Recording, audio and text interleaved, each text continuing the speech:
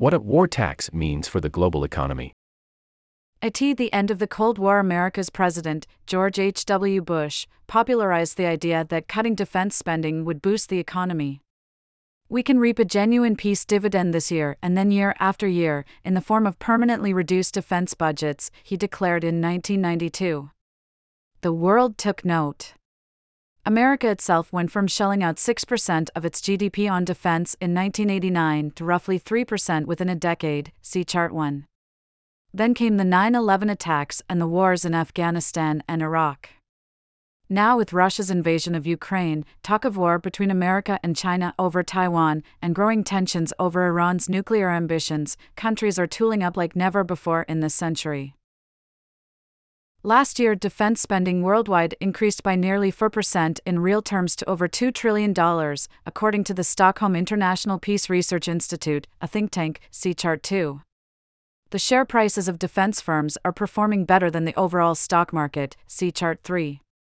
Many NATO allies, notably Germany, plan to meet or exceed spending of 2% of GDP on defense, the alliance's target. Other countries are planning to splurge, too. Japan plans to nearly double defense outlays through to 2027, turning it into the world's third-largest spender.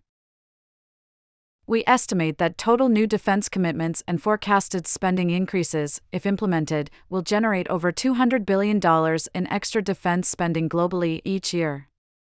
It could be a lot more. Imagine that countries which currently spend less than 2% of GDP per year meet that level and that the remainder increase spending by half a percentage point of GDP. Global defense outlays would rise by close to $700 billion a year. Russia's invasion of Ukraine risks wiping out the peace dividend we have enjoyed for the past 3 decades, declared Kristalina Georgieva, the head of the IMF, in a speech in April. The West is sending ever more weapons, of ever-growing sophistication, to help Ukraine launch a counteroffensive against Russia. It has equipped the best part of 9 new armored brigades, with modern battle tanks and more. Soon it will start training Ukrainian pilots to fly American-made F-16 fighter jets. The number of NATO countries hitting the 2% target rose from 3 in 2014 to 9 last year. The club now says this should be a floor, not a ceiling, a notion that is likely to be enshrined at its summit in Lithuania in July. Some countries are moving well beyond. Poland aims to reach 4% this year and eventually to double the size of its army. France speaks of shifting to a war economy. An arms race is intensifying on the other side of the globe, too. Taiwan is extending military service from 4 months to a year. Under the AUKUS deal, America and Britain will help supply Australia with nuclear-powered submarines. They will also aim to develop other weapons, including hypersonic missiles. In the past decade, India's defense budget has grown by about 50% in real terms, as has Pakistan's. In the Middle East, Gulf states are again shopping heavily in the arms bazaar. China's defense budget has grown by about 75% in real terms in the past 10 years. It wants to basically complete modernization of its forces by 2035 and become a world-class military power by 2049. America thinks China wants the capability to invade Taiwan as early as 2027. Some in America question whether its approach is adequate in a world riven by rivalry. Despite some recent increases, America's defense budget has shrunk by about 5% since 2012. Squeezes on spending emerged in the aftermath of the financial crisis of 2007 to 2009. Yet even before the acute tension of current times, Congress gave authority to a commission to consider American defense spending. In 2018, the body recommended raising it by 3% to 5% in real terms every year for at least 5 years. Overall, America's advantage over its rivals has eroded in the past century, reckons Andrew Karpinovich, an American strategist. During the First, Second, and Cold Wars, America's adversaries had much smaller economies than America did. Today, China alone produces nearly 80% of America's output. In the decades after the Cold War, the thinking was that to spend less on armies meant to spend more on infrastructure and public services, and to lower debt or taxes. Since the 1960s, the world has released about $4 trillion a year of spending at current prices in this way, equivalent to the global government budget for education. Now the peace dividend is turning into a war tax. How heavy will it be? Working out accurately who is spending what can be difficult. For international comparison, defense spending is usually reckoned as a share of GDP at market exchange rates. By this measure, global military expenditures appear close to a post-Cold War low, at around 2.5%. But market exchange rates greatly underestimate the true size of defense establishments in countries such as China and Russia, where a given dollar of military spending can pay for a lot more weapons and soldiers. The proportion will also increase in the coming years if great power rivalry grows as expected. In a more insecure world, countries will arm themselves because their neighbors are doing so or because their allies encourage them to. Splurging more on weapons raises several questions. What will countries buy? Might money be squandered, and could the global economy be damaged? America, by far the world's largest defense spender, is devoting growing sums to research and development of future weapons. This includes hypersonic missiles, to catch up with China and Russia, directed energy such as powerful lasers to shoot down drones and missiles, and artificial intelligence and robotics. It is also buying as many munitions as its factories can produce, from 155mm artillery shells to anti-ship missiles. The war in Ukraine has exposed the extraordinary quantities of munitions needed in a conflict, as well as the inability of peacetime production lines to meet such demand. China is investing on all fronts, and expenditures grew by 4.2% in real terms last year. The breakdown of its budget is opaque, not least because of civil-military fusion in technological development. It has developed a thicket of anti-access/area denial (A2/AD) weapons, with ground attack and anti-ship missiles able to reach deep into the Pacific. It also has a lead in some types of hypersonic missiles, which are harder to intercept than ballistic ones. Its navy is already larger than America's. America, Russia, and China are investing in their nuclear arsenals, too. America is upgrading all legs of its triad of ground, air, and submarine-launched nukes. Russia is working on esoteric weapons, such as the long-distance, nuclear-powered Poseidon torpedo designed to set off an underwater nuclear explosion that, propagandists boast, can cause destructive tidal waves. China is quickly expanding its arsenal, from several hundred warheads to 1,500 by 2035, according to the Pentagon. Equipment is also top of the shopping list for many smaller countries. Germany is buying stealthy new F-35 jets as well as command and control systems. Poland is spending heavily on land forces, buying tanks, howitzers, precision rockets, and more from America and South Korea, as well as combat aircraft. Japan is seeking, among other things, long-range counterstrike missiles to hit back at China and North Korea. This shopping spree comes with several risks. Given the bottlenecks, one danger is escalating costs in an industry where prices can be hard to control because of long development processes, changing requirements, and because defense firms operate at the technological edge, with all the associated overheads. American defense budgets can be subject to the whims of politicians seeking benefits for their districts. Congress has persistently refused to let the Air Force retire obsolescent aircraft, for instance. European countries, for their part, are poor at coordinating procurement at scale. McKinsey, a consultancy, notes that they operate many more models of weapons than America does, 15 types of main battle tanks compared with 1 in America, 20 fighter jets versus 7, and so on. Worse, the defense industry is especially prone to graft, notes Josie Stewart of Transparency International, an anti-corruption group. That is because of the secrecy that surrounds many of its dealings, its importance to national security, and the revolving door of experts versed in its technicalities. An onrush of money could make everything worse. There are wider concerns that big defense establishments, and the industry supplying them, will weigh down the global economy by stoking inflation or slowing growth, or both.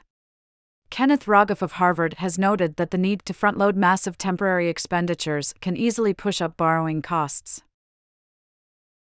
Expectations for inflation.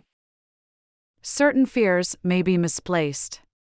Take defense inflation in America, the increase in prices facing buyers of military equipment. It is running at about 5% year-on-year, the highest rate in decades. During previous military buildups, this sort of defense inflation has sharply increased. In the early 1980s, a period where Ronald Reagan built up America's military capabilities, it easily outpaced economy-wide price rises.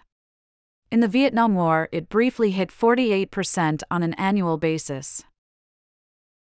Even so, there is little reason to believe that the new Cold War will be meaningfully inflationary. Not even the fiercest hawks are calling for defense spending, as a share of GDP, to return to the levels of the 1960s or 1970s. Barring a hot war between big powers, global defense spending is unlikely to grow above the low single digits of global GDP, meaning that its impact on global aggregate demand, and thus inflation, will be similarly small.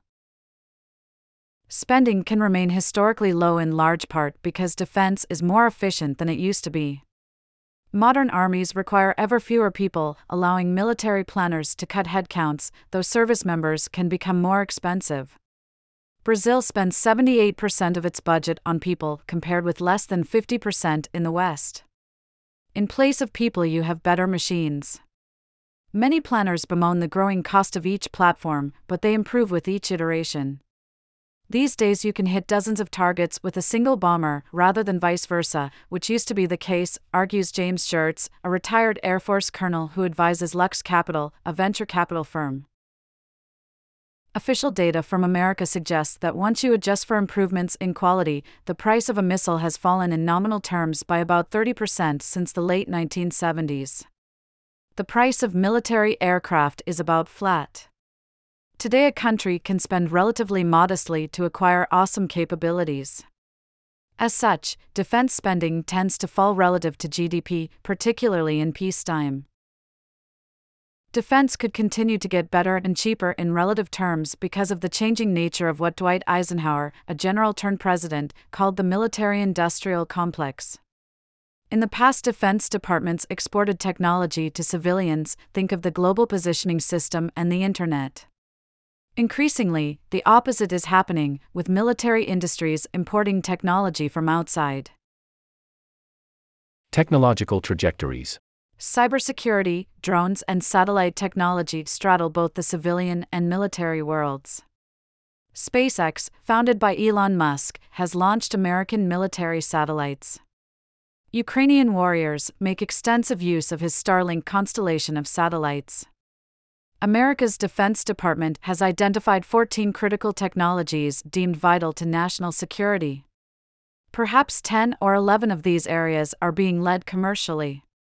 Tech firms such as Google and Microsoft help out with cybersecurity, data processing, and artificial intelligence. Several firms provide cloud computing. It all amounts to a change of cultural mindset from tech firms that once shunned defense as morally tainted. A defense tech ecosystem has sprung up in America, with lots of engineering expertise in Colorado, regulation wonks in Washington, D.C., aerospace types in Los Angeles, and investors in San Francisco. But it is not just an American phenomenon. About half of the biggest defense and aerospace firms founded within the past decade are headquartered in other parts of the world. Founders no longer want to do the next social media startup, says Paul Kwon of General Catalyst, an American investment firm. Big investors in Silicon Valley, including the venture capital outfit Andreessen Horowitz and General Catalyst, are increasingly interested in national security, broadly defined. Tech firms smell opportunity. Palantir, which specializes in big data analytics, recently released a new defense platform powered by AI to speed up decision-making. Defense was one of the few sectors where there were more venture capital deals in 2022 than in 2021. There is also a growing effort to inject defense firms themselves with tech's dynamism. A recent parliamentary report in Britain noted that old legacy systems complicate tasks as routine as ordering a pair of boots. It can take 10 to 20 years to produce a new plane. But rather than develop new planes every decade or so, says Jim Taiclet, the boss of Lockheed Martin, the world's largest defense contractor, his firm aims to mimic Silicon Valley by offering software upgrades to improve performance every 6 to 12 months. The fiscal consequences of the new defense boom may be modest if the industry becomes more efficient. The defense versus everything else trade-off was acute in decades past. In 1944, America spent an astonishing 53% of its GDP on military forces. But it is less so today. If the world doubled its military spending overnight, assuming no increases in taxes or debt, public spending would need to be cut by about 5% to balance the books. Not easy, but not that hard. What of the impact on growth? Many historians argue defense spending is a drain on the rest of the economy. Keeping a country secure has great economic value. But once you buy a missile, say, it tends to sit in storage rather than being put to productive use. During the Second World War, productivity growth slowed in America as people were pulled from the fields into munitions factories and military units. Forced limits on military spending in post-war Japan and West Germany, by contrast, coincided with huge productivity improvements in both countries. This is only a partial story, however. Countries such as Israel and South Korea combine vibrant economies with big defense sectors. We analyzed World Bank data from the 1960s to 2021, exploring the relationship between military spending and GDP growth. Both within a single country over many years, and between countries in a single year, we find practically no correlation between the two. Put simply, more guns need not mean less butter. More defense-related R&D could boost wider innovation. And more investment in defense capabilities could also have positive spillover effects on the rest of the economy. A recent paper by Enrico Moretti of the University of California, Berkeley, and colleagues finds that government-funded R&D in general, and defense R&D in particular, is effective at raising a country's total expenditures on innovation in a given industry. Of taxes and tanks. Governments have plenty of competing demands for their cash, among them caring for aging populations, fighting climate change, and paying higher interest on their debts. Some fear that higher taxes are inevitable, or that the cost will be passed to future generations as borrowing. Many governments will face pressure to backpedal on commitments to higher military expenditures. According to a recently leaked intelligence report, Justin Trudeau, Canada's Prime Minister, told NATO leaders that his country would never reach the 2% target. It is not yet clear how Japan or Poland will pay for their big rises in defense. Goings-on in Washington, above all, will determine the size and duration of the boom. The mainstream still wants America to maintain primacy and fend off both Russia and China. But many on the America First populist wing want to cut support for Ukraine and, in some cases, even for the Pentagon. A third group favors redirecting military spending away from Europe and the Middle East to concentrate on China. And a fourth contains figures from the left who want less spending on defense and more on social matters. The first category, the internationalist hawks, seem to have the upper hand.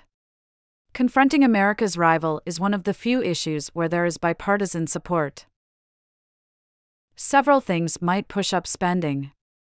A crisis might escalate or even draw America into direct fighting, forcing a military surge. Harry Truman, for instance, oversaw one as president during the Korean War.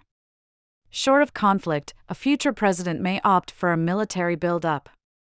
Many credit Reagan's decision to boost defense outlays as crucial to bankrupting the Soviet Union and winning the Cold War.